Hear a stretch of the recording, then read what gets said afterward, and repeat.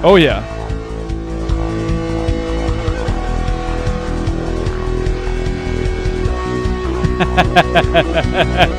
American males. I need to change my list right now.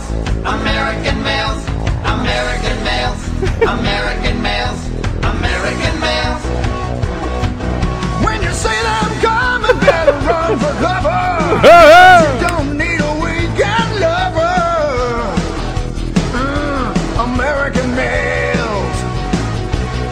If they want to talk to you, you better not listen. You might wind up in critical condition. American males. Oh! American males. American males. American males. American males. American males. American males. American males. Better not listen. What's up, Dan? What's up? Hello, everybody. Song came out in 95 is eligible. It is, but it's a song, not an album. Is it an album? I think it counts. They're irresistible. They're irresistible. What's up, everybody? Thanks for tuning in. That is, of course, the American Males theme song, CD quality. Ooh. I couldn't think of a better song to come into than that song. That's a I need fantastic song. lossless Moog audio. Is that a thing I can have? Thanks for tuning in. Thanks for listening. This Might Sound Stupid podcast, a podcast where two friends get together once a week and have a podcast because they're buddies and they like to hang out and people come and hang out and chat and it's a good time. How are you, Dan? Great. If this is your first time listening to us, I'm too excited. You can subscribe to us wherever you get podcasts. Whatever podcast app you use, just hit the subscribe button and you'll subscribe to us. Except maybe Stitcher. I still don't know. You can also email us.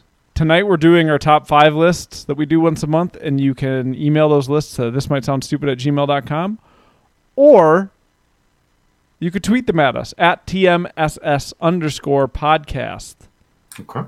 We'll check in with our sponsors real quick, and then we'll do beverages, and then we'll get right into it.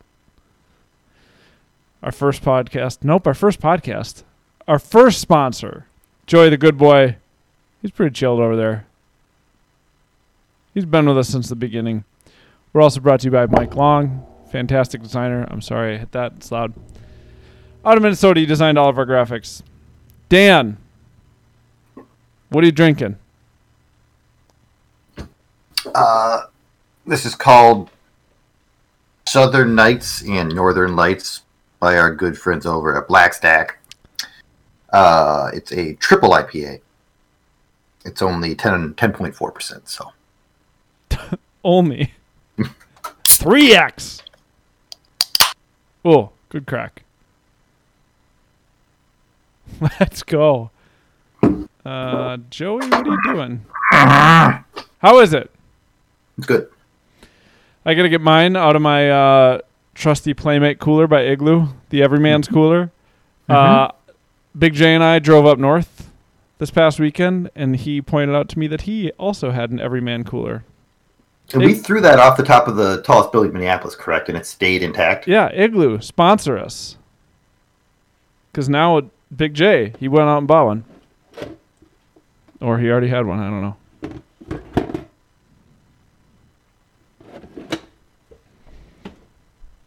You are not good at coolers. It's backwards from over there. Now tomorrow, Dan, before I crack this, I get my second round of vaccine shot. I've been eating real healthy. And I'm not going to drink tonight. Just on the off chance that it helps me not have a reaction to this. I don't know. But I was drinking getting my shot. Wow. That's impressive. Maybe I should drink because you didn't really have any reaction. Shots, and then you cheat with a shot. That's a dumb joke. Well, I'm just playing it safe. I've heard that you shouldn't drink no alcohol before it. So I actually picked one of these up, a different version of it earlier this week, and I was genuinely surprised by how much I liked it. So I'm hoping for the same with this one. It's called Sparkling Hop Tea. This one is named Hoplark. Okay. It's hops and tea together. This one is chamomile, so it doesn't have any caffeine, because if I had caffeine this late, I wouldn't be able to stay up. But Maybe you go to sleep. the other one, yes, you're right. I wouldn't be able to go to sleep. The other one, Jared drank his vaccine. That makes sense. The other one I had was a black tea, and it was really good. I didn't expect it to like it as much as I did.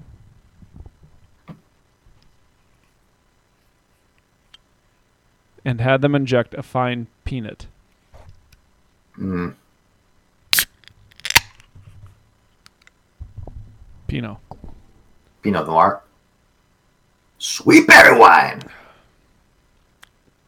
They're really good, man. It does, what do you taste from the hop? You taste a lot of the hop. I don't know. Next week, when you're here in person, maybe I'll buy more of them and you can just try one. I'm genuinely peanut. Whole Foods? Yeah, they were at Whole Foods. Hops have antioxidants. They're not like they're not a garbage plant. I was like, I'm gonna find like a soda or just something to drink that's not water. And saw these and I was like, I'll just give it a try. And I was like, wow, it's a lot better than I thought. You've been doing wine injections for years. And Have Leper says, doesn't someone make hop water? Fulton maybe. Lagunitas does. Yeah, I don't know. It's really good. It tastes. It's got a beer flavor to it, but it's not like I wouldn't drink it and be like, it's just like I'm having a beer. But it's not disappointing and just kind of like flat and lame like a NA beer is. It's just got its own flavor, but there's definitely like a hoppy beer flavor to it.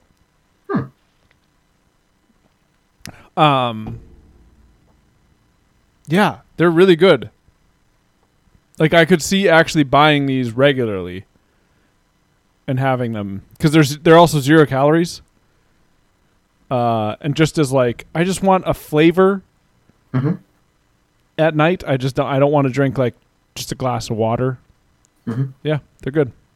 Give them a try. So I'm drinking the ABV for both of us here. You are tonight. And then next week is going to be Whiskey Cast, where Dan and I mean, I might have a beer too, but we're going to be drinking whiskey.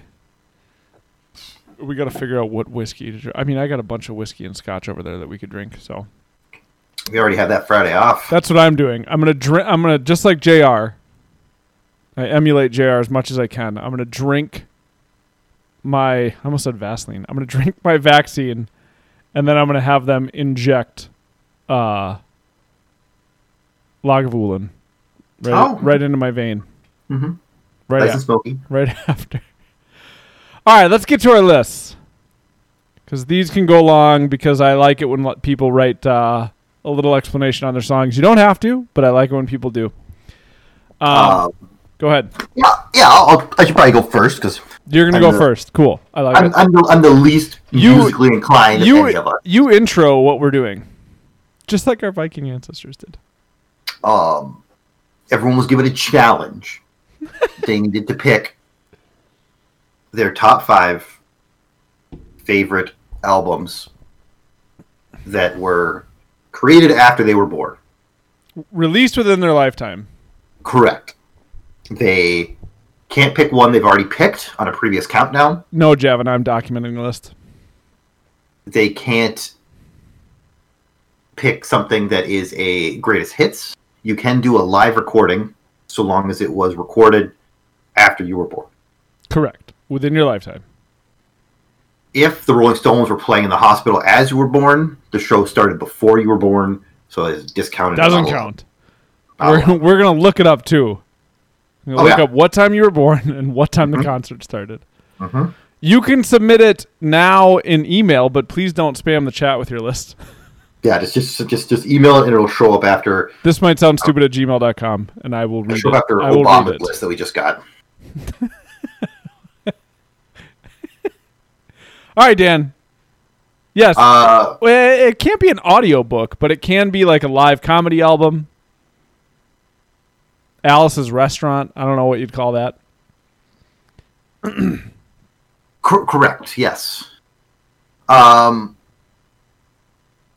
list is probably a little different than other people's. I've realized that I'm more of a individual song man and less of a entire album sort of guy. Okay.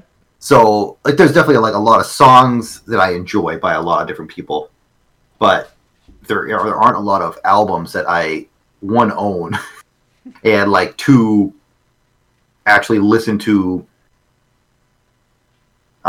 multiple times. So it's a little trickier for me because I don't just go home and just put on an album and listen to it. Drive around, listen to an album.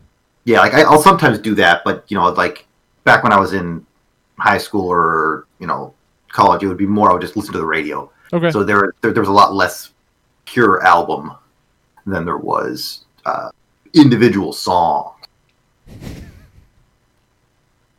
Start with the first album I ever owned. Are these in any order? No order? Not really. Okay. They're more of a mishmash. Okay. So the first CD I ever owned, Weird Al's Alapalooza. All right. I listened to that a ton when I was a kid. How old? It was like, how old? Yeah. When did that come out? Like 90. Sorry, look it up. Alapalooza came out in 93. So I would have been 10. Okay. So it was, that was the sort of stuff that I liked. Like I wasn't really like listening to like a ton of music outside of what my parents would have on like the radio. Sure. So like classic rock stuff. I was really seeking out a lot of music. But I remember liking Weird Al on like the music TV stuff or the things he would do. Yeah, and I've just always enjoyed a good Weird Al. When's the last time you sat down and listened to Weird Al? Music TV. Yeah. This last month. Okay. It was probably a while before that. It would be like individual songs. Frank's 2000-inch TV. Oh, that might be the best thing he's ever done. Next, an album. I didn't buy many albums even in high school because I wasn't like a huge music guy even then. But of the ones I did, Fatboy Slim's "You've Come a Long Way, Baby." That's a good album. I listened to that a whole ton. One, I didn't own many albums to begin with, but our parents just bought like a big, like kind of stereo for downstairs with like a CD player on it. Okay. So I could put it in there and listen to it and feel cool because to weird British house music, like. But yeah, I loved it a lot. That's a very Dan pick. That one. Yeah. I couldn't have called Weird Al, but I feel like I could have called that one. Mm-hmm. I feel like that was. Although I genuinely have no idea what's coming from you. Whereas I feel like my list is going to be fairly predictable. Next up is a detour to comedy. We're gonna go with "Shut Up You Fucking Baby." Good. by Good. David Cross. I'm so glad that's on somebody's list. That's probably my favorite comedy album of all time. Yes, I will agree with that sentiment. It's 2 CDs of hilarity. I'm so sorry I great. have to ask this, but Yeah, you got Squiggles. You got Line for the Tickets. do y'all's You people got- eat oatmeal? You got the 9/11 stuff. You got the flags, Brooklyn flags. Assaulted nuts. Square Oh, no. bagels. Please tell me the assaulted nuts. I want to fuck you so bad, but let's get out of harm's way first. It's such a good album. Oh, If you've never listened to Shut Your Mouth, I You like- Fucking Baby, go listen to it. it's great. I like it a lot.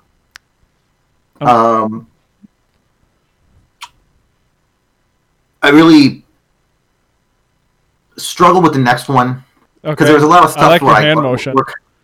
were kind of ethereal because again, like I'm not like a big full album guy, so I was just really trying to think of like the things that I remember, like sitting in my car, being in my, glove compartment or the center console, like CDs that would have been in there for years. Okay. One sec. Let me answer JR's question. Mhm. Top 5 albums that came out in your lifetime. Yep. You can't do any best ofs. You can do live albums so long as the recording was done during your lifetime. So if it was a live album that was recorded before you were born, that you can't have that on your list. Mm-hmm. All right. So albums that were in your center console. Mm-hmm. I just went with one that was one of the first things I remember hearing on the Current when I started listening to the Current, and I just went out and bought it. I want to guess, but I think I know what it is. So I just remember, like, I just went and bought it immediately, and I just played it, and I probably played it. Can I write it down? My guess? Yeah. Okay, go ahead. And it's The Blackening. No. I'd be so happy if you were into The Blackening. No, so this next one is just, it's the Rural Alberta Advantage. I knew it. Hometown. I have not liked anything else they released. I mean, it hasn't been bad. Oh, I agree. Like, this is the best thing they ever did. But that album is great. Their first album. It was just the first thing they ever did. Yeah. It just told a nice story. It was really easy to just kind of listen to, driving to work every day or, yeah. So I listened to that one a ton, though, for a couple of years. It was just always in my car. Nice. And then the last album I might have listened to more than anything else ever. It's a live album. Oh, God. I just hit my mic so hard. Okay. Yeah. It's a live album. I would run to it and bike to it all the time. You'd run to it? Would run to it. Rural Alberta Advantage, their debut album, Schwat. And it's Daft Punk Alive 2007. Yeah. That's the only one I knew. I was like, that one's on Dan's list for sure. Like, I had to pick a Daft Punk album. Thank you, JR. Thank you, JR. And so I went with that one. Like, I really like Random Access Memories. Mm-hmm. It's a great album. All their stuff is good, but just the way that Alive just takes all of their best stuff from before that and just smashes 2 songs together every time. Yeah. Into something greater than itself is just it's great. I'm out there running. There's people in the crowd going, yeah, like cheering along as it's just taken live at like Lollapalooza or something like that. And yeah, it's just Alive 2007. 2007, yeah. I think I'd have to listen to them back to back, but I might take Random Access Memories. It was not an easy decision. Yeah. By any means. That's a good list, Dan. Yeah, it was like as I was thinking about it over this whole month, I'm like I don't have a lot of music to choose from. It's a very you list. Yeah. Oh no, this is just me in a nutshell. How did I get in this nut? Well, and so that leads into, can I start my list or can I start my preamble to my list? Of course. It just like the hard part about this list is you want so many, or for me at least, there's so many albums I want on there. And so you kind of do have to make it, in my opinion, like a very personalized list. And that's just a very Dan list. There's no way I ever would have called Weird Al. I didn't know that was the first CD you owned. But I think I could have guessed all those other ones. I almost picked Dane Cook. Well, I didn't almost, but it was. We listened to his first stand-up album a lot. That was the thing. We listened to it too much. Also, one of the hardest I've ever seen you laugh. Oh, I almost died. But what? I I got more enjoyment for longer. And I think longevity wise, I think "Shut Your Mouth, You Fucking Baby" is just funnier longer. Yes, I would be willing to bet if we listened to that Dane Cook stand-up album now, it wouldn't be nearly as funny. Yeah, it's great for our sensibilities of early 20s. Yeah, however many years ago that was. Yeah. But yeah, so at first I was like, well, top 5 albums within my lifetime. There's just so many great albums and there's so many, like, the problem for me is trying to figure out which ones. Well, at first it was like, well, I feel like some of these albums are so big in my life and so important to me, but they're not like culturally significant at all. And when I'm thinking top 5 lists, I'm thinking like albums that have mass appeal. Everybody knows like the name of this band at the very least. One that comes to mind is like Nirvana's Nevermind. I feel like everybody knows that album cover. You at least know the band Nirvana. It's very culturally important. And then I kind of was like, well, the way I started to think about my list is that it's almost more of a like desert island top 5. Mm-hmm. Does that make sense? Like if there are 5 albums that are the only 5 albums I can ever listen to again for the rest of my life, how am I going to make that list and get as much in there as I can? Mm-hmm. And that's kind of how I started to think. So there are many albums on this list that just didn't make the cut.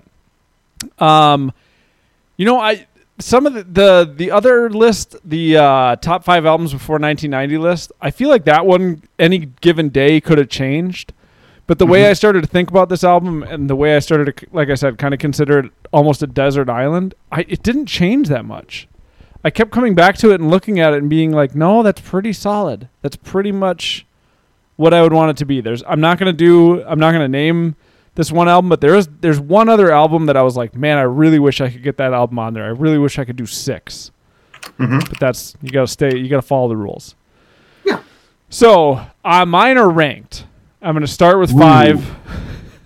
I'm going to start with 5, and I'm going to go up in order. So number 5 on my list is an album that was super, super important to me, and that I still love to this day, and it's Iowa by Slipknot. Okay. I love that album still. It's so brutal and so over the top, and it's it's like Slipknot is definitely metal, but they're so uniquely their own metal band. Does that make sense? Yeah. Like there's so much other metal, and this isn't taking anything away from them, like August Burns Red, who we know I love, Killswitch Engage, Machine Head. They all have similarities across their metal sound, and Slipknot is just their own thing. As they've gone on, they've become less that, but like their first 2 albums, and very specifically Iowa, it's very unique, and it's so brutal, and the mass appeal that it has is crazy when you consider like how metal they are. Mm-hmm. And then also a part of it was the shock factor for me as like a 15-year-old kid. The outfits they wore. The fact that I think it's the 3rd song in, the very first lyrics that are sung are, I want to slit your throat and fuck the wound. Mm-hmm. And 15-year-old me is like, what? Like Eric Wareheim, my mind is blown gif of just like, well, they can say that? Like, there was definitely a shock factor about them, but I still regularly listen to that album and love it. And I listen to it because I listen to a lot of metal getting this album ready, and I don't think there's a track on it I don't like. It's so weird. Even their like really weird kind of distorted longer songs on it are just, Iowa is so good. And I can't say anything like it doesn't get the respect it deserves or anything like that, because I think it does. It's just, I think that they're kind of a cartoony band because they also have all their outfits and everything. But I feel like for some people that could make them overlook the absolute madness and genius that is Iowa. And also the other thing that was so important for me at 15 was it's such an angry album. It's so mad and pissed off at the world and pissed off at their family and, you know, like, and that was just something I needed. And I don't feel that way anymore, but at 15 it was just like, gosh, it was a very important album for me that way. Liam says the intro track really sets the tone. Absolutely. And then Rolo says, agreed. It has always been weird to me how huge they are for how brutal the music is. Yeah. It would be, I mean, in my opinion, it'd be like Lamb of God or, you know, having the same following. I mean, Slipknot would sell out giant stadiums. Yeah, I don't know if it's because of the costumes that they got so over so quickly with MTV that might. I wonder if that kind of helped them make. It was that just leap. Always crazy that they could get played where they could, just because they are. I mean, they have their songs are not like radio friendly, and yeah, I think Corey Taylor has one of the best. He's probably maybe second in my opinion in terms of metal vocals behind Randy from Killswitch, but I don't know 100% for certain. I'd have to spend some time making that list. But Corey Taylor is almost certainly on my top 5 metal vocalists of all time. Okay. So that's my number 5. My number 4, I knew was going to be on my big list, but the day I listened to it, I hadn't listened to this album in a while. And when I listened to it, I was just like, fuck me. I forgot how much I love this album. It renewed my passion for wanting to get its cover art tattooed on my other shoulder so that I have a tattoo on both shoulders. Sing the Sorrow by AFI. It is so good. And it's so crazy, too, because it's so much different from any other punk stuff that came before. And it's top notch. It's absolutely one of my favorite albums ever. And I hadn't sat down and listened to it in a while. And I just had it going and was just found myself so into it at moments. And it's the same thing. I think I was 16 when that album came out. It was just another album that was just so crucial and important in my development in those years when like music is so important to you. Mm-hmm. And they're like just lines in it, like him screaming, "I remain alone." I don't feel that way anymore, but like I did as a kid. And like, there's just so many parts of it, the kind of like more sad boy emo parts of that album they're just like that kid is still in here somewhere. And it's that though, like that album just still resonates so much with that kind of lost 16-year-old kid. And it's a phenomenal album. And it goes all over the place in terms of sound. It's just, it's a very fun album. And then, yeah, if you had been a fan of AFI before that, I think it kind of splintered some people away from them because they had like kind of a traditional punk Misfits sound before that album. And then they got on a major label and they released that album. And I was instantly like, this is the best thing in the world. And I think some people kind of went away from them because they went away from punk. And they were more like emo, and emo wasn't a very cool thing at the time. Need a drink. Hop it up. Hops.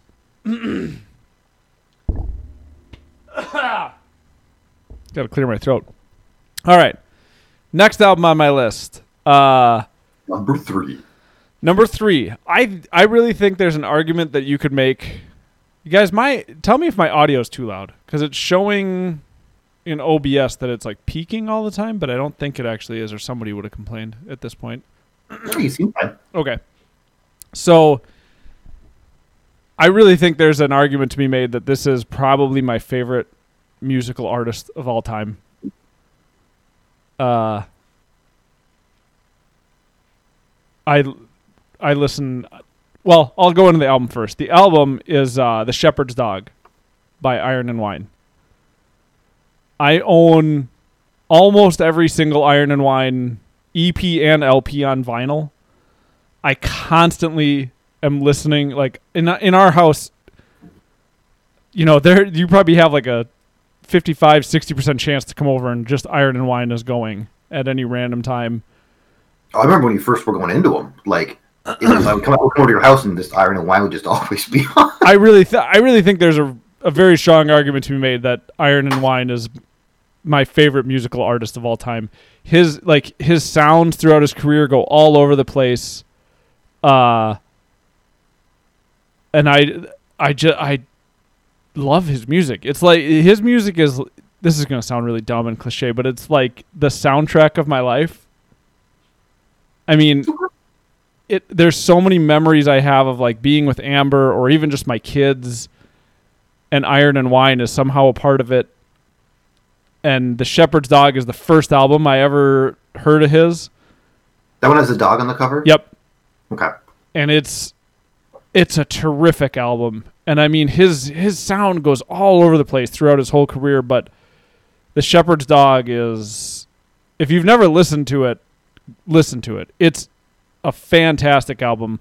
Because if you get there, you can hear some of Iron and Wine and think that they're it's just one guy, Sam Bean. What's his name? You can get the sense that it's just kind of a guy with an acoustic guitar and a nice voice, but he's so talented. And if you listen to The Shepherd's Dog, you really get a sense of like what a phenomenal music presence he is. He's Sam Beam. Beam, thank you. I knew Bean. I was like, Bean isn't right, but it's something like Bean? that. Bean? Jeff's on board with the beans. Oh. Lucille, what's her name? Mm-hmm. Real name? Yeah, I can't think of it. Catherine? What is it? Somebody help me. She passed. Jessica Walter. Jessica, thank you. Jessica Walter passed away today. But yeah, Shepherd's Dog. If you haven't listened to it, go listen to it. And then the last two, everybody who knows me probably knows the last two are. These were the only two I was like, well, these are on my list. I just, like, there's no ifs, ands, or buts. They're on my list. Number 2 on my list is Francis the Mute by the Mars Volta.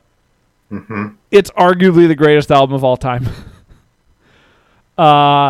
In my first book, I thank them for the album at the end of the book.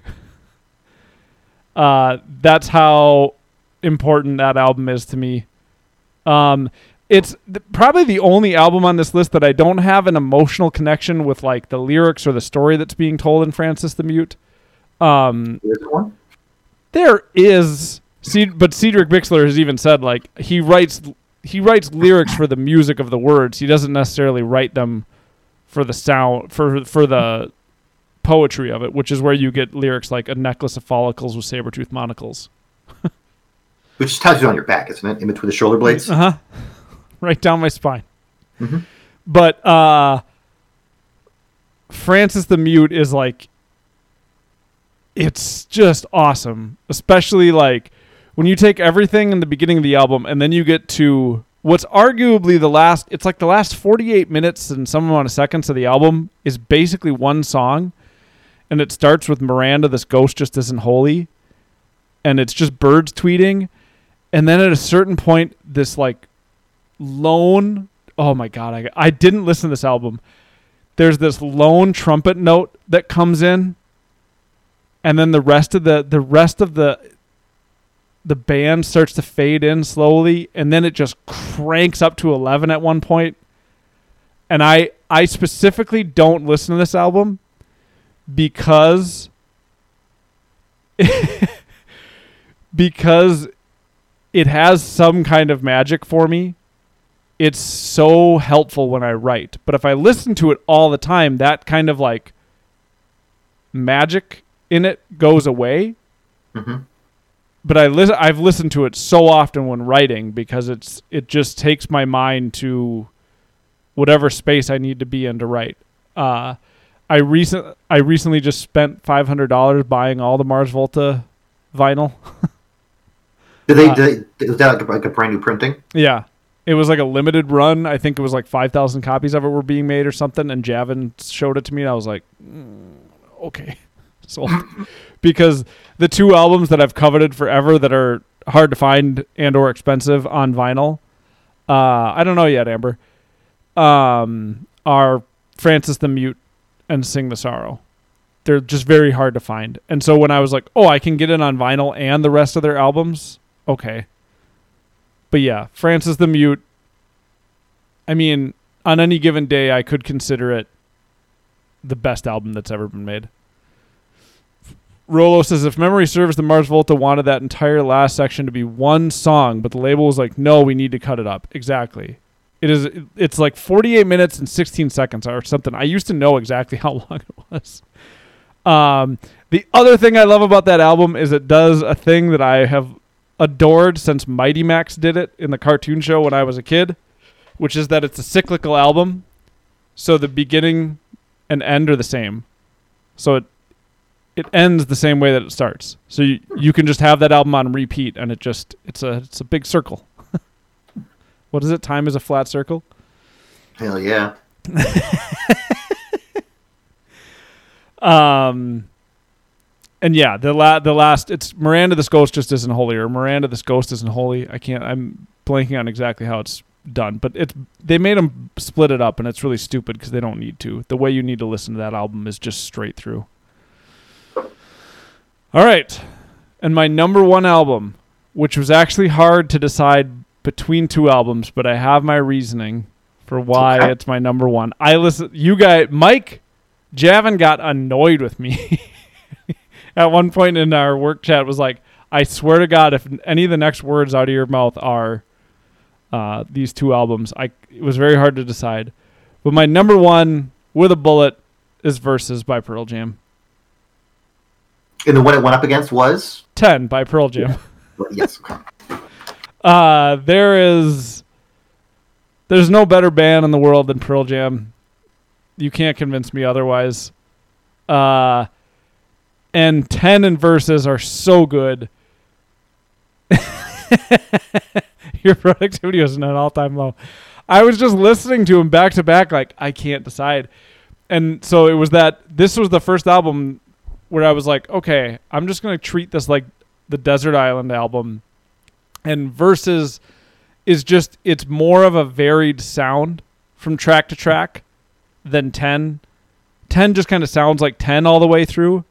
But Versus has like just many different highs and lows in it. Whereas 10 is kind of just always the same intensity, except for maybe in Oceans or something like that. But and then also Versus is kind of, it's more, I can never say this word. Enigmatic? Enigmatic. Oh. Or emblematic. Which one are you going for? Emblematic? It's more indicative.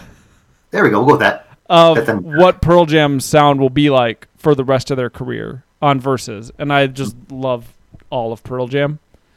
And then I know Javin pointed out the production quality on Versus is a little better.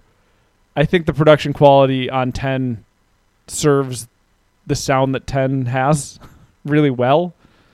But yeah, Versus is so good. And there's no better frontman, in my opinion, than Eddie Vedder. I adore Eddie Vedder.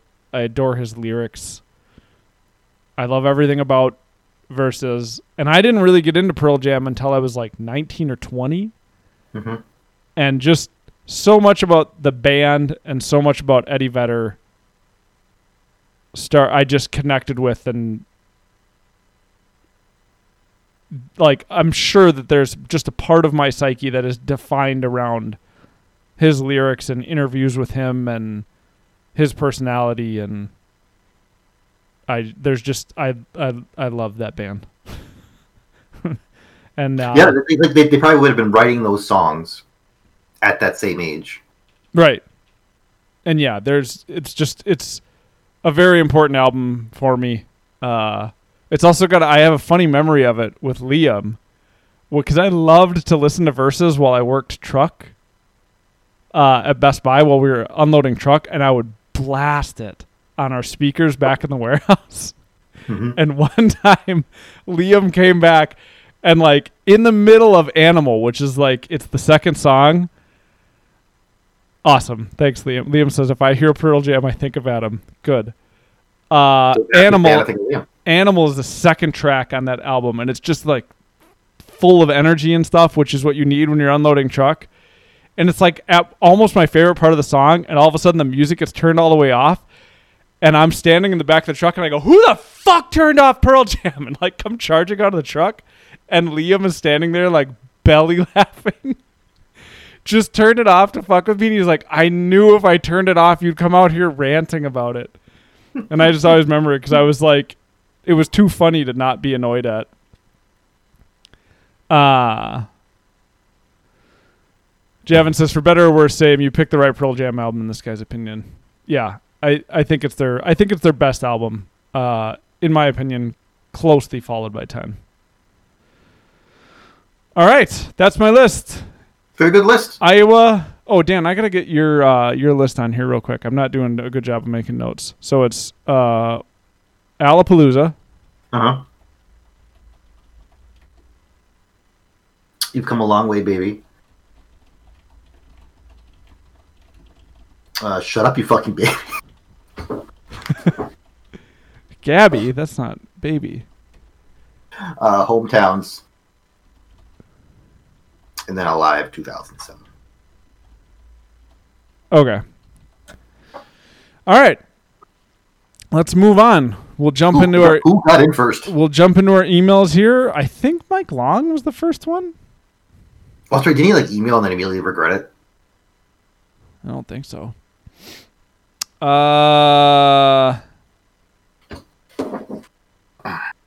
Yes, it's Happablapper, if he's still here. Ooh. Friend of the show. Friend of the show. Okay, so he says in no particular order. You didn't send it yesterday. You sent it 3 days ago, and you were the first one to get it in. Also, Amber never sent one in. What the fuck, Amber? What does Amber listen to? Let's see. Albums I know that Amber has bought in her lifetime. Dixie Chicks. Okay. Good Charlotte? Yep. I think that's it. I know she bought a Good Charlotte CD once. I don't think she ever bought Spice Girls. But I feel like she owned Dixie Chicks or some country chick band that her dad might have bought for her. Maybe Shakira? What are you saying yup to? No, Shakira. She wouldn't buy Shakira. I did have the Spice Girls. Kid Rock! Okay. If Amber didn't have the Spice Girls, I would think that there was something very wrong with her. There is something very wrong with her. She's always berating waiters. All right. In no particular order from Happablapper. Daft Punk. Alive, 2007. Handsome Pink, Avril Lavigne. Ooh. Handsome. The albums you thought a girl of that age would actually buy listen to. All right. So Mike had Daft Punk, Alive, 2007. Wait, are we mind melding again somehow? If he somehow picks any of my other list, I'm just gonna walk out of the room. He has an album on here. I'm so happy he has on here. I wanted to put this on here so bad. I'll tell you which one it is when I get to it. I'm gonna read it last. Okay. LCD Sound System, Sound of Silver. Mm-hmm. I don't know that I've ever listened to that album. I'm gonna have to listen to that. Also, I should be writing these in here. I've heard songs. I've never listened to the whole thing front to back before, but I've heard songs off it. OK Computer. Mm-hmm. I knew he would have Radiohead on there. I couldn't remember if he liked the Bends or OK Computer better. A band that I thought was a joke until Mike told me it wasn't, because it's brought up a bunch in Parks and Rec.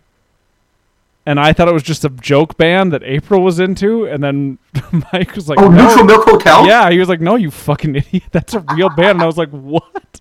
Oh, yeah. Neutral Milk Hotel. In the airplane over the sea. I've never listened to that band in my life. Very, very much a real band. In the... I can't spell. Aeroplane over the sea. I did it. I know a band that exists that Adam didn't. How's this possible? It's very possible. Okay, everybody. So Rolo says, I think you'd like that album, Adam. That is a good pick. And then Yeah, I Matt think- Lever says, God, it's so good, it's magical. And Schwartz says, yep. I'll have to listen to it. I've just Yeah, never... mark that one first. That'll be your first one you listen to. I've never... Well, I kind of want to listen to Sound of Silver first. All right, and then the album that I had on my short list, and I was like, I want to put this album in here so bad, but I can't justify it over these other albums, is 3 Cheers for Sweet Revenge by My Chemical Romance. I fucking love that album. I still listen to that album. Don't tell me if you don't like it. Okay, I won't. Except I will. 3 Cheers for Sweet Revenge. Yeah. Huh? What? We're on Joey Camp. Oh, because I typed a capital T or whatever it is. I just listened to 3 Cheers for Sweet Revenge this summer when we were driving up to the cabin. I was like, man, I'm going to listen to this. And it holds up. I still think it's a great album. Yeah, I've never listened to the whole thing. It's great. It's really good. And the follow-up album, The Black Parade, is also still very good. All right, good list, Mike. Mm-hmm. I'm excited to get to listen to some of those. Okay. I remember that was back with like MTV at the height of its power still. I remember seeing those videos. Yeah. I remember seeing an interview with them and thinking like, oh, who are these guys? And then hearing their single and being like, I guess I'll check it out. I had to get over the way they looked first because I had the preconceived notion immediately in my head like, oh. There are several bands throughout time like that. Like Avenged Sevenfold. They sound awesome, but like don't learn about the band. All right. Next one is Javin. Ooh. Top 5. Released when alive. Okay, cool. Javin wrote for some of them. Nobody's talking to you, phone. Okay. What's this first part of the list? Are these your honorable mentions? Rolo, Avenged Sevenfold, sponsored by Spirit Halloween Store. One of their band members is named Sinister Gates.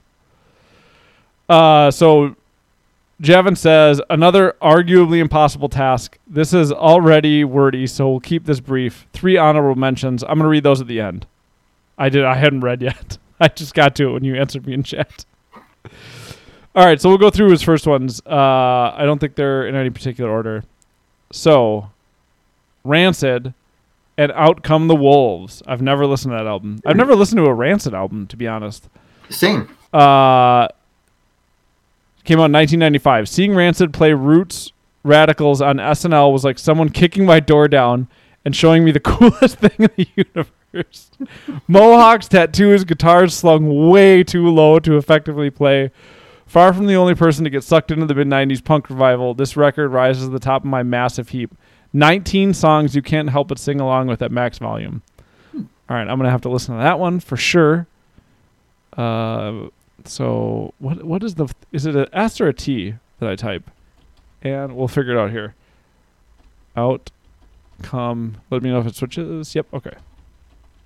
It's capital T. For whatever reason. OBS, even if I'm not in it.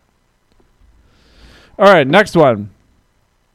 Alkaline Trio, God damn it. Came out in 1998. I'll avoid writing novels for every one of these, but this passage by Brandon Kelly perfectly captures what makes this album special and why, if it was ranked list, it would be number 1. So then this is a quote from whoever he just said, Brandon Kelly. You know that feeling of having wasted your life? I'm not talking about looking back to faded, half-remembered olden days from some wrinkly shell. I'm referring to waking up and thinking, whoa, last night was a complete blur. I made a real dick of myself in front of that girl I can't stop thinking about, and I barfed in the sink at the bar. I'm wasting my life. What's wrong with me? That's wasting your life. Little moments that swirl, fade, and descend into obscurity, never to be retrieved. The spirit of wasting your life, throwing up on a floor in front of the girl you love, being a faceless, broke dick in a world of faceless, broke dicks, drunk, high, pathetic, and somehow fine with it all. No, not fine, great with it all. God damn it is the celebration of the shitty and the happy chorus about being totally fucked and in love with someone who doesn't know you exist. And while I think that thoughts of suicide have never sounded so laid back and cool as they do in the verse of Trouble Breathing, and that drinking beer with a girl you're not supposed to be fucking is often cool, but rarely as sweet as in Sorry About That, and that capturing Sorry, I misread that. And that capturing the awesomeness of feeling totally helpless has been attempted for a while by thousands of punk kids. It has never been done as well as it has here. It's another one I'm going to have to listen to. I've never sat down and listened to an Alkaline Trio album. So good to know where to start. Quick sidebar. As you type that in there, a very limited review of an album that popped in my head is the opposite of that. That makes me laugh every time. Is I forget where we saw it, but the review for the Hinder album just said, "For fans of high fives." That's a perfect review. All right. Next one. Alice in Chains, self-titled, 1995. There was a period of time that Alice in Chains was all I was listening to. I have distinct memories of spending many 40-minute bus rides to and from school, headphones on, absorbed in the devastatingly dark world Lane Staley and Jerry Cantrell created. I know this isn't a popular pick for their best album, especially in a world where Dirt, Jar of Flies, and Unplugged exist, but this is my favorite album to revisit with my nearly 40-year-old ears. My mom liked Heaven Beside You, and it makes me think of her. And her liking it in retrospect is more than a little sad. The whole album is just damn sad. Not a stretch for Alice in Chains. It's different on this album, and Unplugged in a slightly different way, though. Cantrell probably said it best. It's the sound of a band falling apart. All this sounds terribly depressing, and I guess it is. That's sort of the point, though. They were there for me when I needed them. That's a great way to put it. I never got to know Emo Mike that I just see little pictures of at Walmart and things like that with his hair just hanging out. I never got to know with his hair true Emo Mike. Yeah. The way I always put Alice in Chains is like there's very few bands and frontmen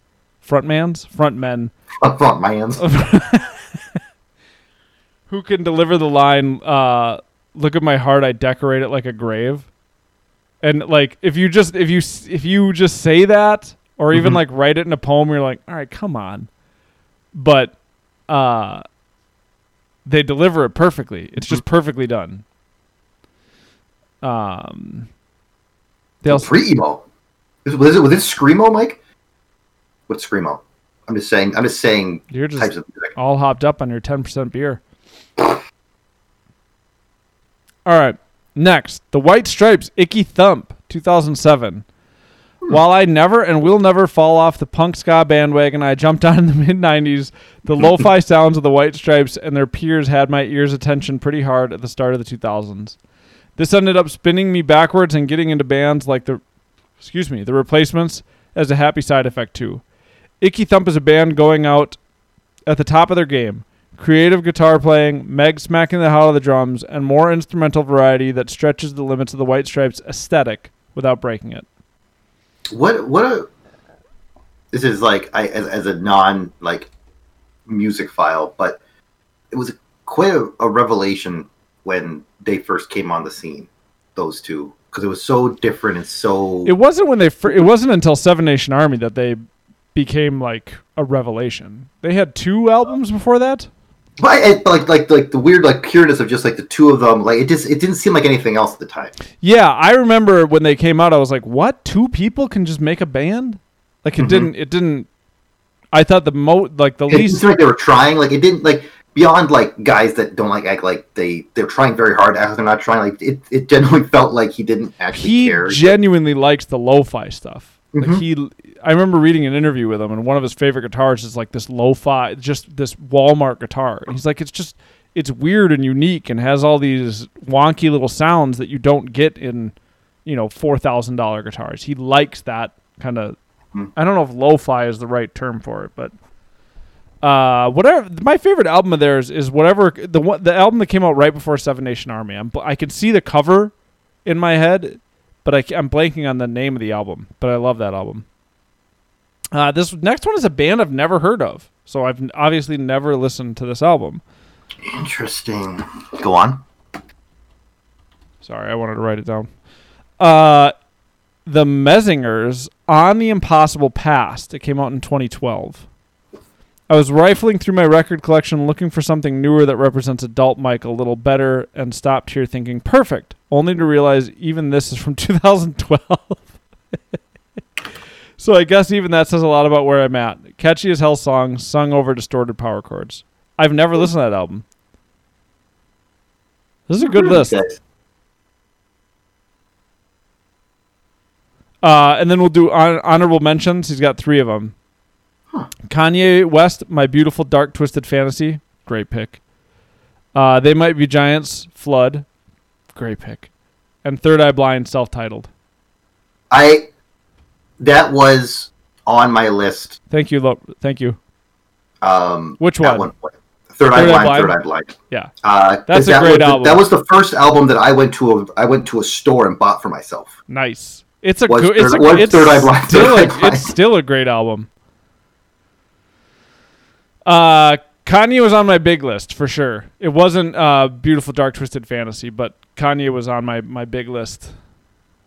Like I said, that cutting that big list down is so hard. All right, good list. Thanks, Javin. Next, we're gonna go to Schwat. Schwat got his list in yesterday. It's all Hatebreed. It's all Hatebreed. You just couldn't choose. Schwat, quick name a Hatebreed song. I can't even name a Hatebreed song. We'll wait. Hatebreed. Yeah. Noel's got it. That's that. Aren't they all called Hatebreed? Yeah.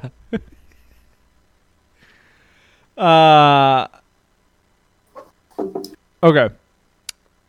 So Schwat says, not ranked in any order. My main criteria were how I felt about the entire album as a whole, how often I've revisited them, and the nostalgia factor. Okay. Man, I think it's interesting. It's a good quadrant to base your. Yeah, that's good determining factors. So I'm just gonna read through these as they are. I really like Wade's list. Alice in Chains, Jar of Flies. Great album. I think it's really interesting that I would pick Dirt. He picks Jar of Flies, and Javin picked. I already forgot it. My brain is worthless. Oh, why did that move?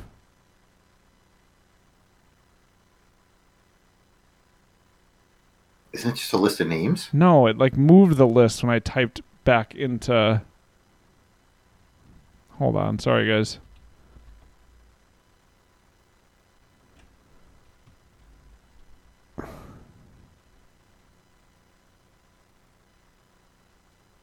Are you in a Google Doc? Yes. What's happening?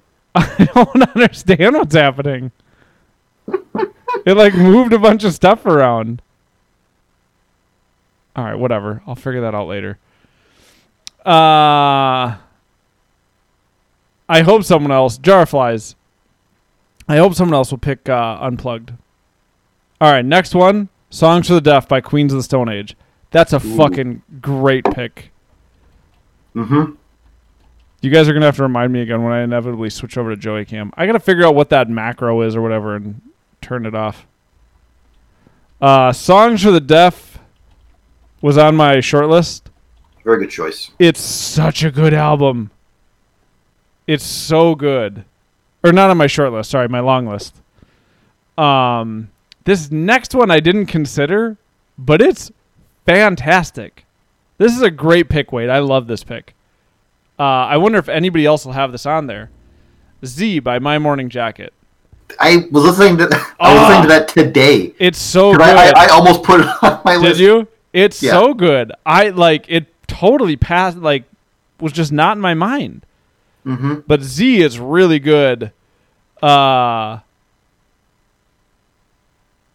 It's one of the ways I clarify to myself how much I like an album is if I've gone out of my way to buy it on vinyl. And it's one of the albums I have on vinyl and we listen to a lot, especially in the summer. It's a great summer, go put that vinyl on. Yeah, like when I was trying to talk myself into things today, that was one of the ones I almost did. Oh, it's yeah. Rolo, you should check Z out and give it like don't listen to it while you're doing something else. Listen to it while you're driving, or maybe maybe while you're doing dishes or something. You know what I mean? Where like Really pleasant listen. or while you're planted or something like that. Just sit down. It's very good, but it should be taken in as a whole album. Mm-hmm. All right, next one. Next one is Weezer, Blue album. Ooh, Blue. Okay. It's a great choice. Yeah. It didn't. I love that album. It didn't make it onto my long list, but it's just such a good album. I listened to too much Weezer in high school. That's like just having Blue and Green just going. That's almost how I felt about Blue and Pinkerton. Was like, I've listened to these so much. Me and Rolo used to be in a semi band called Crotch Shot where we just covered the entire Blue album, and that was a lot of fun. So like, I've heard Blue album so much fun. A lot, and sang Blue so album much Sweater. A so lot. Much too much Weezer. Yeah, more or less a Weezer cover band. And then this last one is maybe my favorite pick because I don't think anybody else is going to have it on their list, and it's such a good one. Wait. No, dang it. I was trying to think of something good. Tenacious D. Ah. It's such a good album. It's hysterical, but musically it's also fantastic. It's so good. Walla Beef, which made your short list?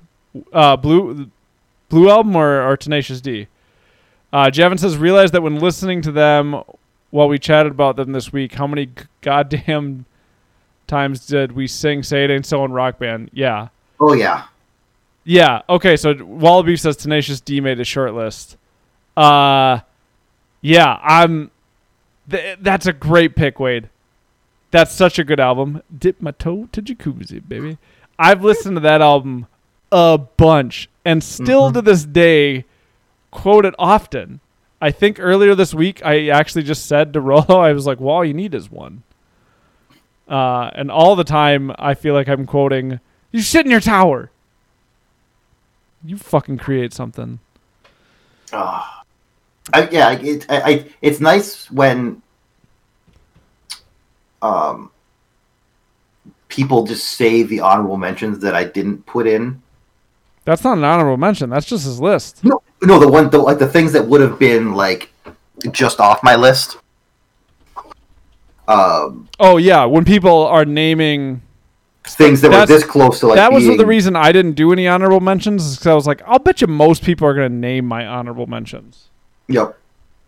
Because we all grew up in the same era. Yeah. It's with karate, I'll kick your ass. Dog. Oh, sorry guys. I'm not going to do it because it fucked up my list last time. Can I set it from here maybe? No. Let's see. A junior bacon double cheese. It's like a cow walk through a potato field. Is that what it is? No. What? The best part is it sounds as good when I'm singing out. I couldn't do it. Cheers, Jubilee, and that's it. Small fan. Dan, I don't know why Dan's not recording the list. I could just type. I'll start typing. I don't trust him to not lose it, I guess. Well, if it's a Google Doc, I can't lose it. Good point. All right. And then Wade at the end says, I noticed that I don't listen to a lot of full albums these days, so this list actually feels kind of outdated to me. That's a great list, though. That's like I've poisoned your wine. The thing that I was. What's a kick-ass Duke? That's the thing that I was running into two ways. Just like the things that like you would sit down and like listen to, or I listened to with my friends, or when we were out on the boat or at the cabin, aren't like I haven't just listened to. I haven't listened to a bunch of CDs, like full albums, like as recently. Like I listened to Cake, the Cake album, so much because it was just on the radio, like at our cabin for a couple of years. That's what a lot of these albums are for me. That like in high school, I only had a CD player, and you couldn't walk around with a bunch of CDs, so you just like This is a new album, and this is the album I'm listening to for several weeks until whatever releases a new album. But I still will pretty often just put on an album. Okay, so you're starting over list taking? Yeah, I'll do it. All right. Oh, I'm also going to. I'm just going to type it in here. Something Karate, that kick your ass here to Tiananmen Square. Something that I completely forgot about that I'll bring up after. That I feel bad that I didn't think of them. Well, I guess we'll see if somebody else does it. I think if Matt had done a list, this would have been on there. Okay. Matt was the only one where I was like, Matt might get Tenacious D on there, but it doesn't count now because it's after Schwat already said it. Mm-hmm. It's a great list, Schwat. Yeah. All right, next one. Rolo. We're at your list. You son of a bitch. Wade wins, Matt loses. Such is the story of life. Yeah, that's how it always goes. Rolo's got, these aren't in any order, right, Rolo? It doesn't look like they are. Because I'm going to read one of these last because it was so close to being on my list. All right, first one. Dream Theater. Scenes from a Memory. That's Rob. That's the most, yeah. Mm-hmm. So you can just write Scenes from a Memory. Rolo,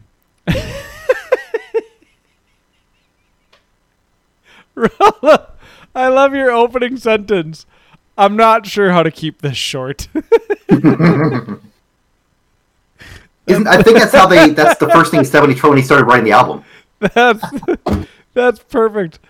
This album in many ways redirected the course of my life at the time. I had never heard anything like it. The quality of songwriting, concept, structure, and of course performance were all cranked to an 11 in a way that completely reshaped the way I thought about music. It was in many ways my introduction to prog music, but furthermore it was a catalyst to take my academic life in a direction of audio engineering. Not long after my introduction to this album, my CD visor would slowly be taken over completely by Dream Theater albums or other John Petrucci-based musical projects, like A Musical Virus. Yes, I Am Your God. I had some very rewarding catching up to do on a genre of music that mysteriously sat dormant in my life up until that point. That album's great. Dream Theater is a band I've always wanted to be more into, but for some reason their lead singer's vocals it keeps me from appreciating that band to a degree that I want to. I don't know why. It's not like he's a bad vocalist. There's just something about it that doesn't connect with me. The only John Petrucci I know is the fake YouTube video of yeah, that's Rolo didn't write that in there. That was my addition. Yes, I am your God. Controls how many people die a minute. Well, so dumb. All right, next one. Killswitch Engage, Alive or Just Breathing. Which I really think that Alive or Just Breathing is the name of a track on that album, too. I think that's the best track of that whole album. It's fucking awesome. A perfect metalcore album through and through. How do I know? Because it invented metalcore. This album is singularly responsible for broadening my horizon with metal music, introducing me to the screamy stuff. I owe a lot of the music that I absolutely adore today to this album, band. It is an absolute gem. Every single damn song is good, with tempo changes and riffs that keep you guessing and lyrical content that is both aggressive and positive. It's a good old time. Yeah, that's a perfect way to explain that album. It's so good.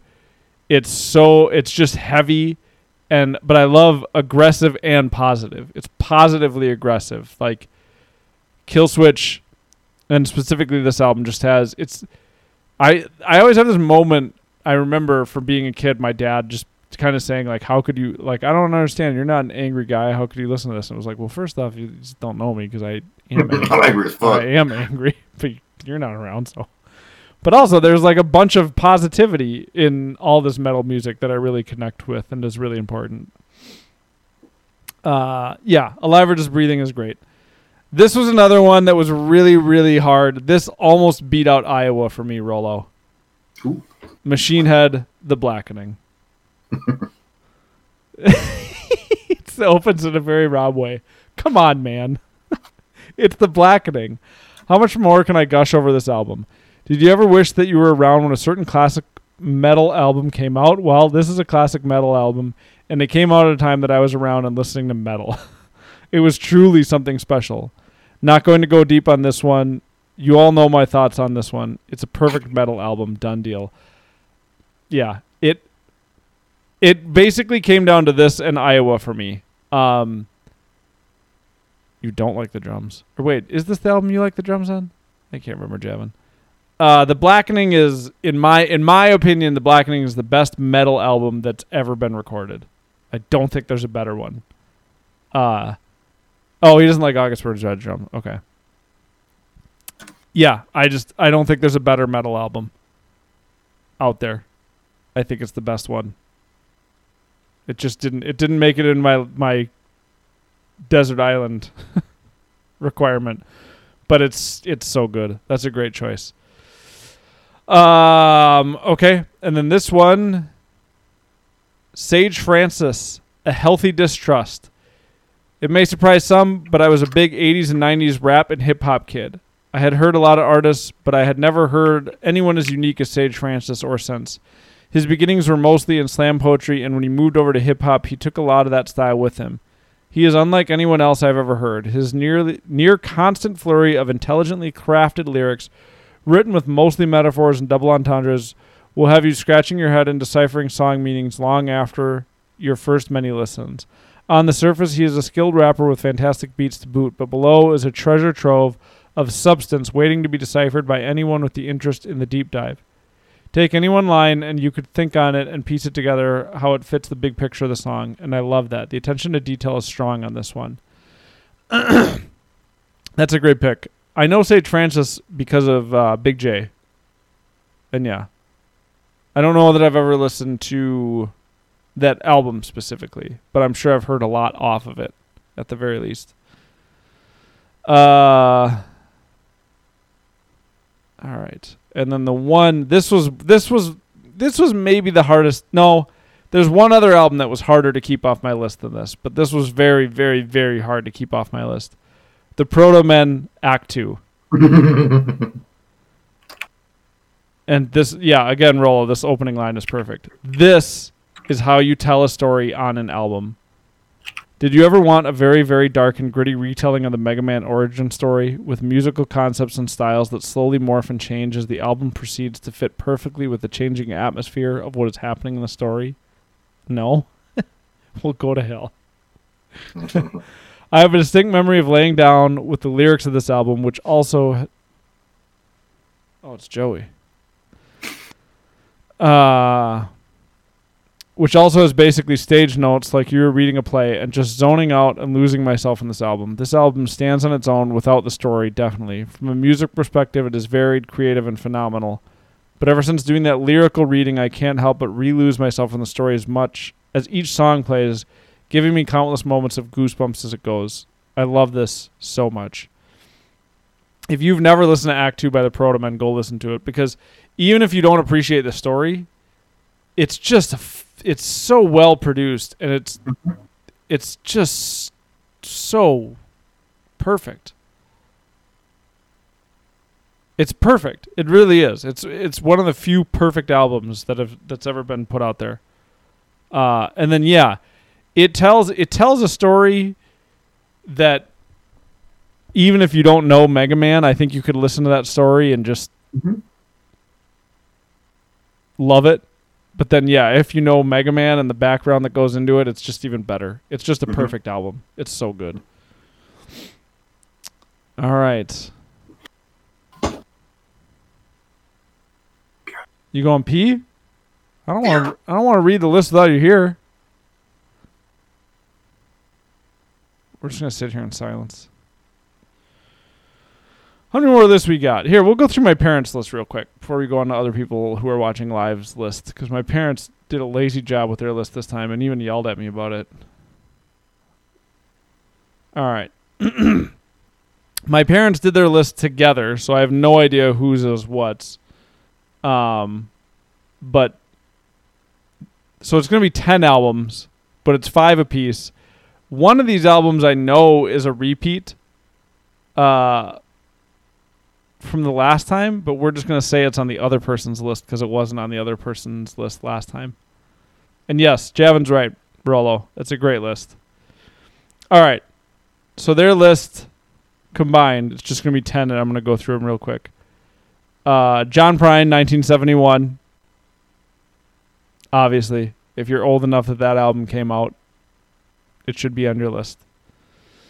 Nora Jones, Come Away With Me. That was on my long list. Again, one I own on vinyl. Just a fantastic album. Come Away With Me. It's a lot of covers. Yeah, Javin says not fair. They're too old. This one's really good. This one could have almost made it on my big list, but it didn't. Eric Clapton's Unplugged album. Mm-hmm. That's a dynamite album. I need to listen to that. So did you get that? John Prine. Yep. Come Away With Me, John. and then Eric Clapton Unplugged. Mm-hmm. Next one is Very solid pick. Dixie Chicks, Wide Open Spaces. And now my stepdad officially gets to have this on the list. Santana, Supernatural. There's the story of a stagehand when Eric Clapton's like setting up, he's just kind of like alone, and he's like singing like Tears in Heaven, and like he's out there, he's kind of like he starts crying on stage, and like this guy just like he just remembers it so vividly, and like I think it was on like I remember the '90s or something like that, or or the 2000s, but they were just like talking about how pure that like the emotion and the moment in that song is for him. That song has come on twice since I've had kids, and both times I've just been like, nope. It's just nope. Just noped out of that. Fuck yeah. Good old Standby. Mm-hmm. It's not 10%. Ben Paddle, did you drink that whole thing? Well, it's only it's a tiny can. Oh, I thought it was a crowler. No. I have to work tomorrow. Next one is Hotel California by the Eagles. When the fuck did that come out? It's my parents. They've been alive since. Holy shit! I keep thinking this. I'm like, that came out like 19. Next one is Magical Mystery Tour by the Beatles. This isn't fair. They get to pick these. That's what Javin said. This isn't fair. They're too old. This is ridiculous. Thriller. And then the last. Where's Liam Brown when you need him? The last two are Bridge Over Troubled Water. Hmm? And then Blood on the Tracks by Dylan. Oh, let me just go through and pick some of the best albums ever made. Take that. Oh, no, Miller's. All right. Next is Pat. I missed half those because Okay. they're all just great albums that no one cares about. Yeah, I was too busy being angry at them. that's fine. Those albums, people have listened to all those. Well, here, let's get the. So Supernatural, what's up, Supernatural? Hold on, god damn it, Dan. Okay, Come Away With Me. Yep. Unplugged. Did you get Unplugged? Dixie Chicks, Wide Open Spaces, Supernatural. Hotel California, and then it's like Magical Mystery Tour, Thriller, Bridge Over Troubled Water, Blood on the Tracks by Dylan. Yeah, Liam. So they just get all the music? Well, they also have to be in their 70s. All right. So, Pat, you ready to type Pat's list? Mm-hmm. Hell Freezes Over by the Eagles. When did that new? When did that come out? Somebody fact check Pat real quick. Modern Eagles? Look. 90s We all live know- album. We all know I'm an Eagles guy. Wall of Beef says it's a 90s live album. Oh, And Rolo said the same thing. So add it to the list so we can keep going. it's on there. Okay. Next one, Pulse by Pink Floyd. Is that also a live album? It must be. I don't know. I've never heard it. I got another. He's got another one that I'm going to talk He's just about. doing live. So I'm going to skip that one. He's got Dookie by Green Day. Ooh, okay. Oh, is Pulse a best of? Because then that one doesn't qualify. Somebody look it up. It says live album by Pink Floyd. Okay. So Ooh, Dookie. but it might be remastered though. We'll have to check on this one. Okay. So if somebody wants to dig into it, they can. I don't care. Yeah.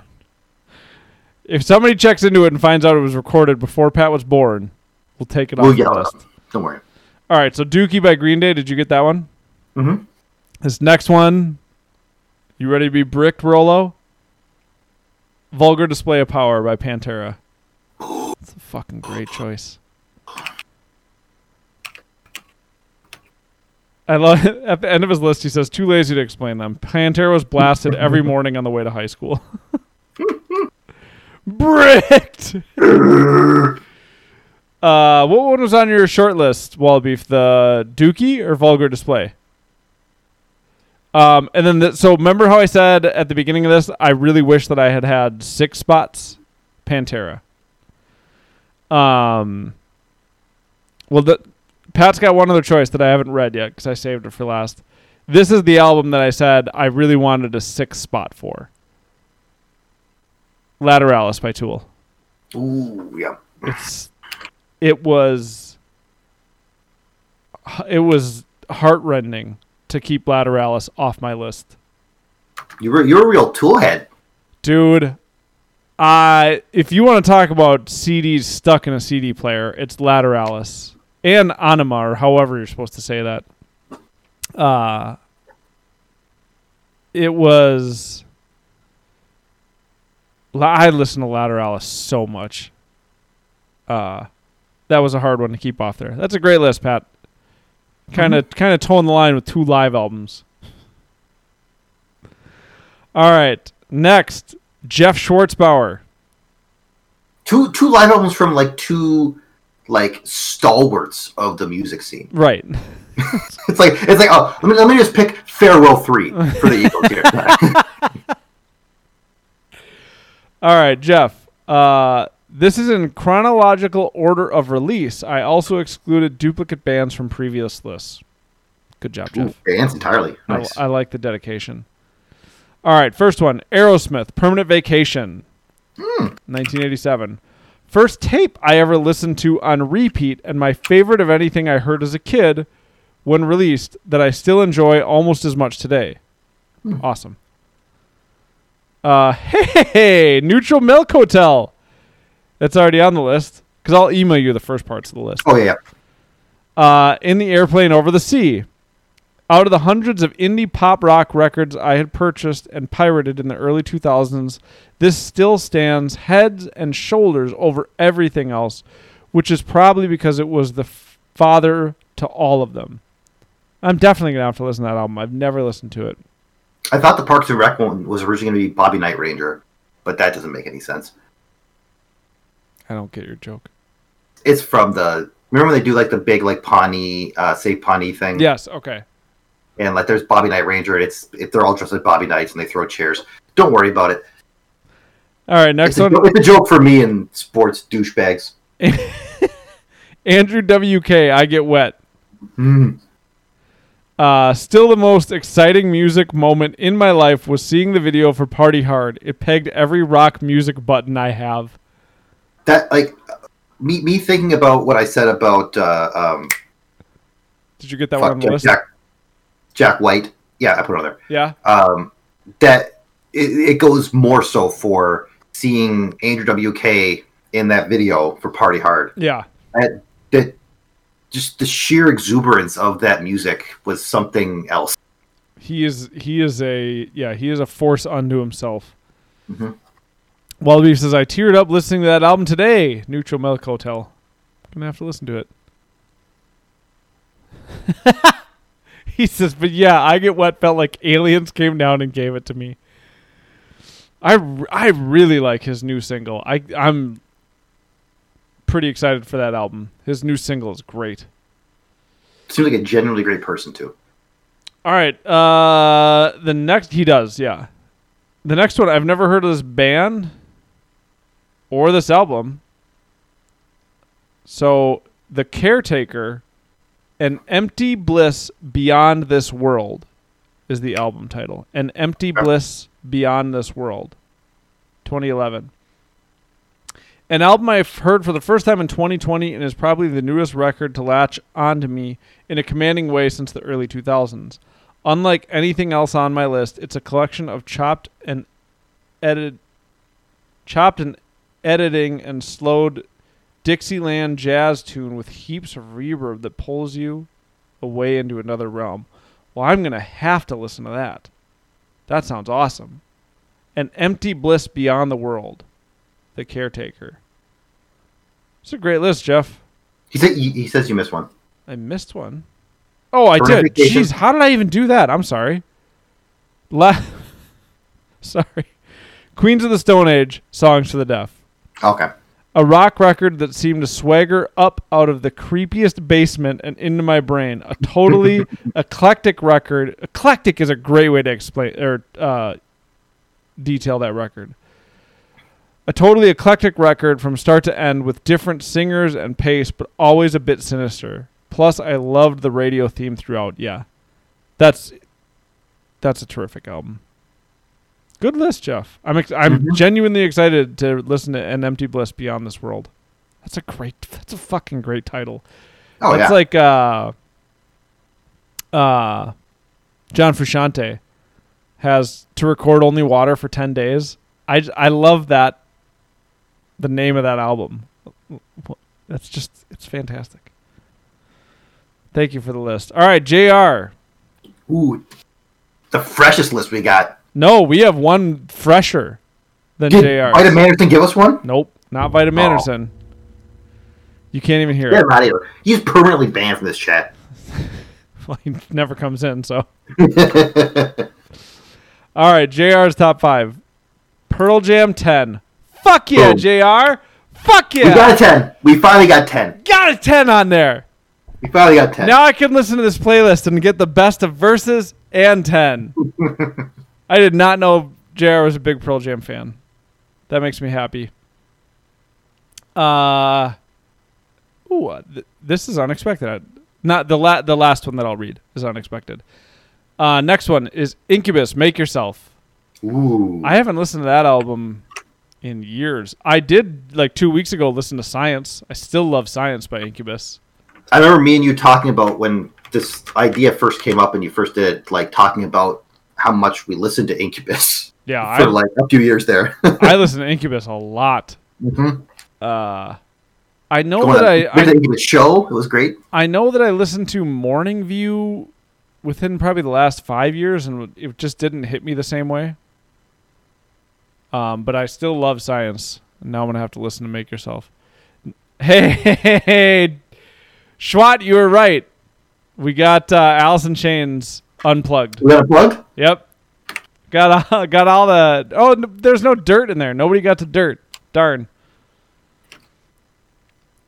Unplugged by Alice in Chains, which, in my opinion, is the best thing they did. But if you're just talking about studio albums, I think it's dirt. Rage Against the Machine, Guerrilla Radio. Like... I was kind of genuinely surprised that I didn't pick it, or someone didn't pick it. That you didn't. When I went back and thought about it, it was more so the feeling that like the song Guerrilla Radio gave me. Okay. More so than the entire album itself. Gotcha. You like some of their radio singles, but not necessarily have sat down. I still like the whole shebang, right? But I listen more to right. I'm just saying, you've never like sat down and listened to their albums on repeat. Yeah, like the whole. Okay. Yeah, I don't think I've ever listened to an entire one the whole way through. JR says Unplugged was his first exposure to Alice in Chains. It wasn't my first exposure, but I remember I heard so many of their songs on 93X so much that I just like I didn't ever consider them at all. And then like right after high school, my buddy Steve was like, have you ever, because I was talking about how great Nirvana's Unplugged album was, because I had never really spent much time with Nirvana in high school, and he was like, dude, Alice in Chains Unplugged is better than Nirvana's. You should listen to that. And that it was the same thing for me where it was like I listened to Alice in Chains, and it was almost like the Unplugged album taught me how to listen to that band. Does that make sense? Mm-hmm. Like listening to their Unplugged album and then going back and revisiting their albums, it made them like fresh, even though I'd heard so many of those songs to death on the radio. After really listening to Unplugged, it gave it a different feel. Yeah, I'll go back with, because I don't know if I ever said it on here, but I've said, like you've heard me say it, but I remember sitting in my living room as a kid in high school, and all of a sudden, like the video for Guerrilla Radio came on the TV. I'm like, why am I not listening to more of this? This is it just sounded so great. I'm like, what the hell have I been listening to? Like, how much music have I not been listening to? This is insane. An aggressive sound that is great for young men. Mm-hmm. So yeah, Wall Beef said the same thing I did. Alice in Chains was just synonymous with the radio for me. Always on the edge and all the other alternative stations. I still to this day, every once in a while, I'll be in my car flipping through, and 93X will just have an Alice in Chains song on. And JR says, plus the backstory of that album is really interesting. They only rehearsed a handful of times. Lane was all jacked up. Those, like that, what MTV did with those Unplugged albums is... Oh, yes. Thanks, Wall Beef. That Guerrilla Radio is the Battle of Los Angeles. Yes. Oh, yeah. Sorry. Yeah. What MTV did with those Unplugged albums for a couple of years there is... Yeah, it was something special. Yeah. Because Eric Clapton Unplugged, Nirvana Unplugged. Oh, that was one other thing I was going to say about Pearl Jam is Pearl Jam had done an Unplugged that didn't air originally. I'm pretty sure it didn't air. And then, anyways, years later, they released it on like a special edition DVD. Mm-hmm. And I bought it up. I was reading a comment. You bought all the copies of it? I bought it up. I was reading a comment and trying to talk. I bought it right away and went home and watched it expecting it to be like... Because this is what I think we lived in Woodbury 1, our first apartment in Eagle Valley. Okay. And like I was expecting it to be... I mean, I was already in love with Pearl Jam at this point, but I was expecting it to be like Nirvana's Unplugged or Alice in Chains Unplugged, where it was this whole different take on their songs. And it just... Even though it's unplugged and they're acoustic, it just sounds like Pearl Jam. And like Eddie Vedder still has the same like energy and ferocity that he does anyways. And it's just, I loved it because it was just this example of like, you can't make Pearl Jam not Pearl Jam. Even when you made them like unplugged, they were still just like, it kind of made sense after watching it. Like, yeah, it makes sense that it didn't go on unplugged because it's not like a new take on their songs. They just still sound like Pearl Jam. Yeah, I think Jerry Cantrell slips on a banana peel. Hold on, JR has one more on his list that I haven't got to. Oh, go ahead. Opeth, Damnation. I didn't know you listened to Opeth. I know Rolo digs Opeth too. That's a great list. I'm going to have to go back and revisit Make Yourself. Battle of Los Angeles I've listened to. And Rage is, their debut, they're self-titled. They're just so good. Oh, hell yeah, Rolo says. Because the Tony Bennett Unplugged won the Grammy in '95 for best traditional pop vocal album. Really? The Tony Bennett in '95, Unplugged. I'm gonna have to listen to that as well. Won the Grammy. Good list, thanks, JR. Yeah. All right, and now for the freshest of fresh lists. Uh-oh. I don't even know what to expect. From Liam Bruh. Oh, okay. It's going to be... All Dave Matthews? One Dave Matthews. Oh, good. He has this album on here. Oh, he's got two on here. One... Liam, we need to hug. What Jake Johnson? I think it's how you say it. I think it's who it is. What Jake Johnson? Wait, what were your guesses? One Dave Matthews, one Jake Johnson. I'm out. I don't know. Do it! There's one other really obvious one. Jack Johnson. Jack Johnson, thank you. All right. Liam. John Mayer, yeah. Are these showing up on any other best lists? Probably not. These are the best to me that I will and still do listen to front to back. Bring on the hate. I love it. So I'm gonna. It doesn't seem like they're in any order. So I'm gonna. A book. So I'm gonna. So I'm gonna read them in my order because 2 of these albums were on my my big list. They didn't make my final list, but they were on my bigger list. All right. So first one is Limp Bizkit, Significant Other. Ooh. Which Limp Bizkit album is that? $3 Bill, y'all. I listened to 2 or 3 years ago and was like, I still like this album. I have distinct memories of being 18 and driving around California with Dan and his parents' convertible, blasting Chocolate Starfish and Hot Dog Flavored Water. Just being idiots. It was, yeah. Liam Olive says Liam played that 200,000 times at Best Buy. Does that have Behind Blue Eyes on it? Oh, no. All right. Next one, Dave Matthews Band, Before These Crowded Streets. That's a fantastic album. Yeah. It is a really good album. I think my favorite Dave Matthews Band is Dave Matthews Band live at Central Park. It's like a double CD. The only 2 Dave Matthews Band things that I owned was Before These Crowded Streets and then this double album. I think it's live at Central Park or something like that. Mm-hmm. And then this was the other one that I thought should be obvious. John Mayer. Oh, is it just self-titled? No, it's Any Given Thursday. It's a live album.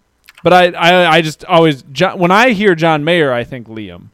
Mm-hmm. Dave Matthews Band, I think Liam. John Mayer, I think Liam. Mm-hmm.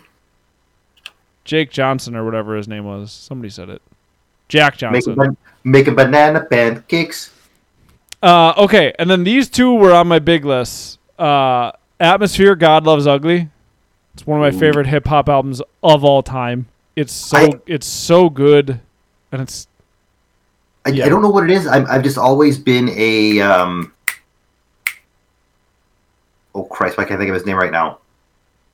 Cimarron wasn't on your list, Jr. Fuck the other Minnesota hip hop guy. I can't think of his name right now. I'm drawing complete blank. POS. POS. I've just always been POS over Atmosphere personally. Not for me. POS is great, but God Loves Ugly is. I mean, it's not sad boy rap, but it's like rap about heartbreak and I don't know. It's really good. It's really, really good. It's Midwest rap. It's the best kind of rap. All right. And then this one, Breathing Scarlet was a Grammy sub. This one made it real close to my final list, but got X'd out at the end. Sublime, self-titled. Oh boy, I didn't even think of Sublime. Yeah. Holy shit. It's a phenomenal album. I actually I've listened to that so much. Right. On my the history of my life. On my big list, I had 40 Ounces to Freedom and self-titled. Both. And self-titled came pretty close to being the only thing that kind of took it out of my final list was like I was like this is an album though that I only listened to for like 3 or 4 months out of the year. Like, I'm not sitting in the middle of fucking frigid January going, like, I'm going to listen to some Sublime. Yeah.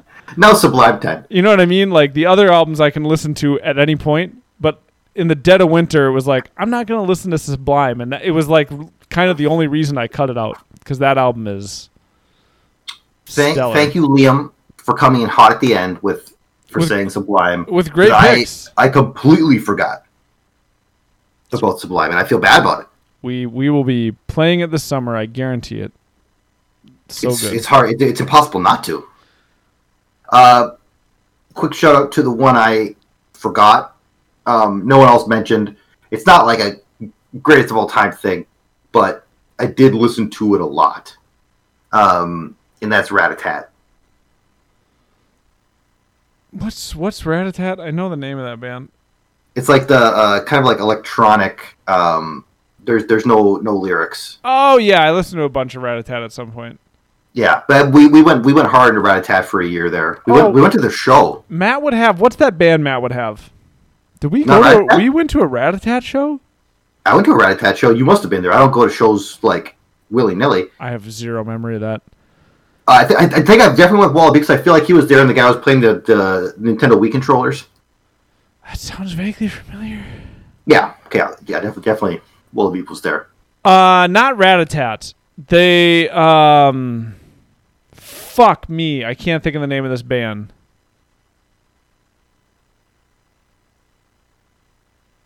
No, Matt is Rat-a-tat, Edward Sharpe, Magnetic Zeros. Not Muse. A Daft Punk. Oh, Christ, he might pick a Muse album. All I can think of it. God damn it. Florence and the Machine. They have a song called Ooey Gooey or something like that. Song Ooey Gooey. Glass Animals. Glass Animals is for sure on Matt's list. Yeah, Matt, your top 5 albums from your lifetime are a Rat-a-tat album, a Daft Punk album, A Glass Animals album. a Edward Sharpe and Magnetic Zeros album, and maybe a Florence and the Machine album. No, you're leaving out Genesis. Like, there's a bunch of other stuff that Matt would have on his list. He doesn't get to say it now. It's too late. No, of course not. He can't say if I'm right or wrong because he forgot to give us one. We'll ban him. But yeah, I could definitely see Muse because, wow, we played that Muse album for way too long. I don't know if Muse would make his list, but yeah. It was in there pretty hard. Okay, so Little Justice? the other honorable mention I had that didn't get listed. Mm-hmm. I have 2 of them. One that I rated a 10 but didn't make it because I have a lot that I rated 10 but didn't make it to my last. Oh no, I have 3. I'm sorry. Enter the Woo. Okay, we're there. Uh-huh. Enter the Woo was a 10 but didn't make it to my last. Oh wow, he didn't have a whatever band I just named and I already forgot. But yeah, Enter the Woo was fantastic. Another one that I was surprised wasn't on anybody's list is The Devil and God Are Raging Inside Me. Nobody list no huh? What's that? The Devil and God Are Raging Inside Me is by Brand New. I kind of expected it to be on Happy Blapper's list or maybe even Javin's list. But The Devil and God, that's an awesome one. JR, we are going to do a Spotify playlist of all these albums. Yeah, there will be one. Follow us on Twitter. Okay, Happy Blapper says it was a toss-up between that and My Chemical Romance. Yeah, on any given day, I'd pick one or the other. He just says no. We don't tweet stock information, so I guess you don't have to follow us. Another one was I lied. I had more on here. White Pony. I was kind of surprised White Pony didn't make it on anybody's list. White Pony by the Deftones is fucking awesome. Such a good album. Relationship of Command was another one that was very close for me. Relationship of Command is At the Drive-In, who are the precursors to the Mars Volta. And then an album that I haven't listened to in over a decade, maybe arguably close to decades, that I listened to and was like kind of making fun of that I was going to listen to in work chat. And then I started it, and then in work chat I was like, oh no. Infest by Papa Roach. Papa Roach is arguably the most important band of my youth. I was fucking obsessed with them.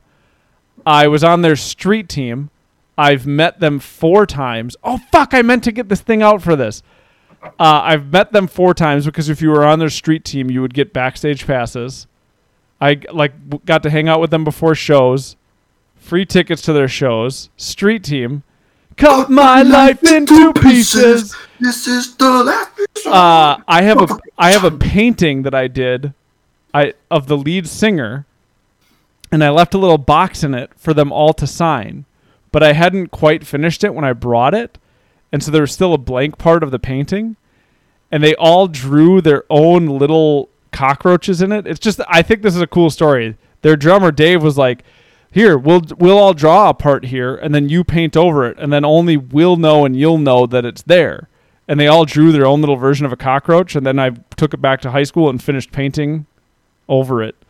But then I also have a little box that has all their signatures, and I still have it up in my garage. I meant to get it down so I could like have it. But Infest, I was sitting in my office like, holy shit, I still love this album. It still sounds good. There were 3 tracks, like kind of the middle end of it, where it's like, yeah, all right, like these probably don't need to be on here, but it needed to be like an album. But it was just so important to me, and I was listening to that album. Broken Home came on, and it like the part of me that really resonated with Broken Home as a kid is still in me somewhere. It was just kind of a cool moment to be like, wow, this is still an impactful song for me. Like 35 years old with my own stable marriage and my like kids, and it was just a moment of like, man, the song is so important. I got to remember that when my kids are teenagers, like how important music can seem to you at the time. But even at 35, there was just still a part of that song that just hit me. But Infest was an honorable mention. I really wanted to get on there because I was genuinely surprised by how much I still liked that album. If it was the last 10 years, I probably would have put a St. Vincent album on there. Yeah, why didn't you have St. Vincent? I don't know. I almost put Mass Seduction on there, but I just didn't. I don't know. It was close. Like I've listened to her a lot, like over these last few years. So yeah, I expected you to have one of her albums on there. It was definitely close. I'm interested in her new album. I liked the one single she had from it a lot. Mm-hmm. Mm-hmm. All right. Well, thanks for all your lists, everybody. That was super fun. Ooh, I'll have to see that on Saturday. I really, really, when the global pandemic is over, I realized I've never seen Iron and Wine live, and I want to see him live so bad now. Yeah. Jagged Little Pill, the fastest selling album ever for a female at the time. And I'm here to remind you, Dave Coulier. You left So, when you went away. You gonna sing the whole thing? No. So we're gonna wrap up. Next month is the month of April, and we will do a I'm answering that question right now, Javin. He wants to give you something easy, so you don't have to like worry about it for an entire month. Yeah, we're gonna do hopefully an easier list because Dan, right before the podcast started, was like, "Let's do this next," and I was like, "No, let's give everybody a month off of. Let's just do an easier list that I thought sounded super fun and Rolo thought sounded super fun, so we're just gonna do it." Mm-hmm. Next month's list that will be due. When's the last day in April? Or the last day we'll do it in April. Calendar. 29th. Okay, so it'll be due the 29th. Is holy shit. Top 5 movie props you wanted to own as a kid. So Can they do? Does that mean like you would get the Millennium Falcon? That's a good question. No, in my opinion, because, well, like movie prop, like the prop that they used to film the. Ew, Dan Bilzerian, gross. Is that a prop or a set? Yeah, so a prop would be like the Golden Skull or in Indiana Jones or the The Crystal Skull. That's your favorite Indiana Jones movie? What's the thing he moves and replaces with a bag of sand? It's like a little gold medal, dude. Schwad asked a good question. Do you have to be able to lift it? In my mind, it was like, what's a prop that you saw as a kid that you wanted really bad, just so you could play pretend with it? It's not the real thing. It's the actual prop. Yeah, Correct. like the actual prop. So you couldn't fly around in the like. That's another list entirely. Yeah. Top 5 like fictional things in a movie you wish you had. Prop that is smaller than a Geo Metro. I don't get your joke, Wallbeef. Does it have to be a literal memory or like me looking back? Yes. Okay, Javin. Perfect. Not a joke. Sorry. I don't know what you're asking then.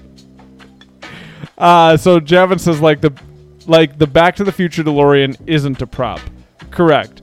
But even though technically it is a prop because it was a car they drove. But those shoes that he had that like, remember the internet tried to release those a little bit ago? Yeah, they Nike made them. Okay, they made them. Those are a prop that you maybe had wanted to own.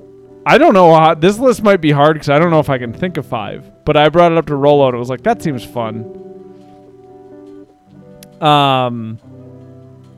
Or yeah, like the little train set that Doc has in his garage. That could be a prop that you wanted to play with.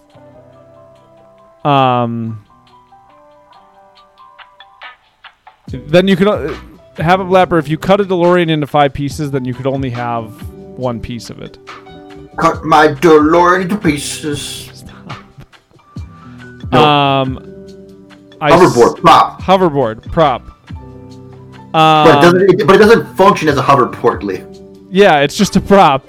You just still have to use your imagination. Like that's the key rule.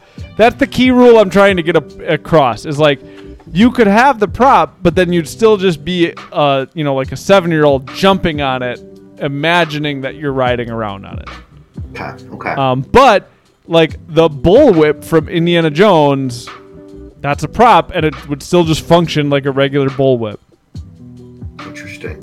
So Wallabeef says he's not sure he has anything that qualifies for it. We'll figure it out. I don't know. It might not be a good list.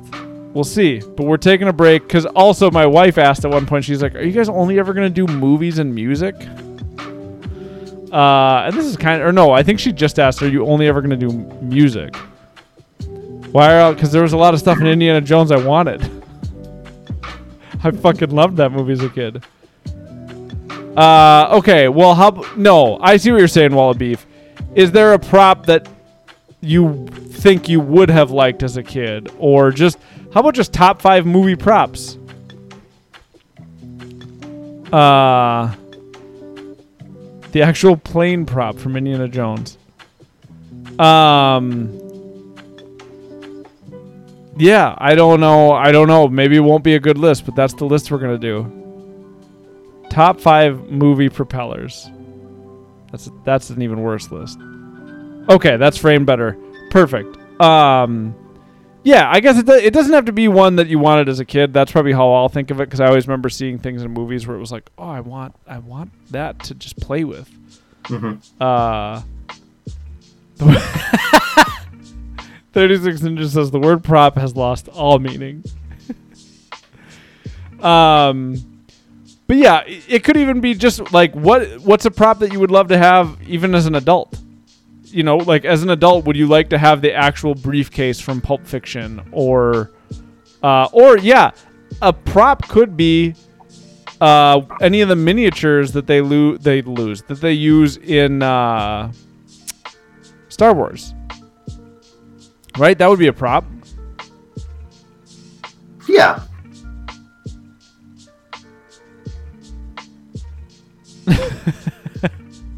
Well, View says I would want a real functioning hoverboard from Back to the Future 2, but not a prop in the movie to just hold. Top 5 movie props. I'm gonna do it like movie props that I would have loved to have had as a kid, or something that would be cool when eventually I do like get stuff up here behind me. It's I guess both, Javin. Like well, if you need to have... it won't function as the make-believe way that it does. It wouldn't, like, the hoverboard wouldn't function. It would just be the hoverboard prop. Which, me as a kid, I would have loved that hoverboard prop to just play around with.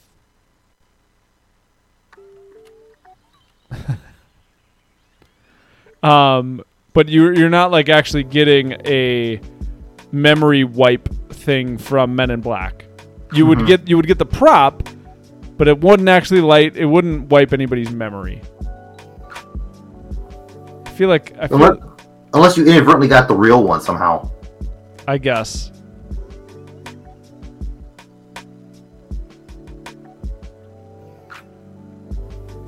Correct. Oh yeah, no, you already own it, Jeff. Jevin, that's 100% correct. If you say lightsaber, you don't get a real lightsaber. You just have the same shitty collectible. But to Rolo's point, it would be the one of the ones that they used while actually filming the movie. Mm-hmm.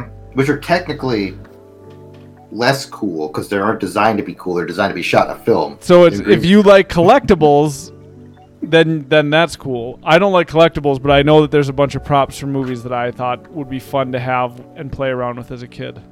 Mm-hmm.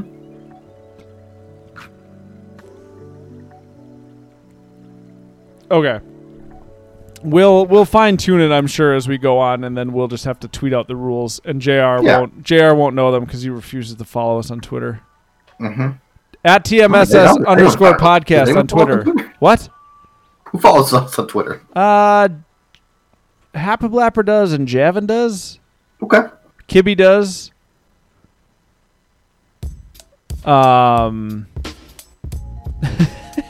Well, Beef says, I went to some sci-fi museum years and years ago that had a bunch of real props, and they looked so cheap up close. Yeah. We'll fine-tune the list, and we'll tweet about it more. Mm-hmm. Thanks for tuning in, everybody. This was fun. Dan's list for the month of May is going to make you hate Dan more than you already do, I think. Oh, we're just building a pyramid of hate. If this is your first time listening to us, you can subscribe to us in whatever app you get podcasts in. Just go to our page and hit subscribe. I shouldn't have to explain that. If you ever want to email us, like you want to email us your top 5 movie props that you wish you had, you can email us. This might sound stupid at gmail.com. Or you could just tweet them to us at TMSS_podcast. Wild Beef apparently has Pyramid of Hate trademarked. Yeah, I'll think of something else. I'll sue you. Joey is down here, but he's fully behind this blanket. You can see a little bit of his ear if you look hard. Joe, is there a squirrel? You're so dumb. You rockets up. We're also brought to you by Mike Long. He designed all of our graphics. Mm-hmm. Good night, everybody. Good night. Thanks for tuning in. Thanks for working on your lists. Mm-hmm. Making the list wasn't easy, and writing about them was an extra step, and I appreciate it. Yep, thank you. Have a good night, y'all.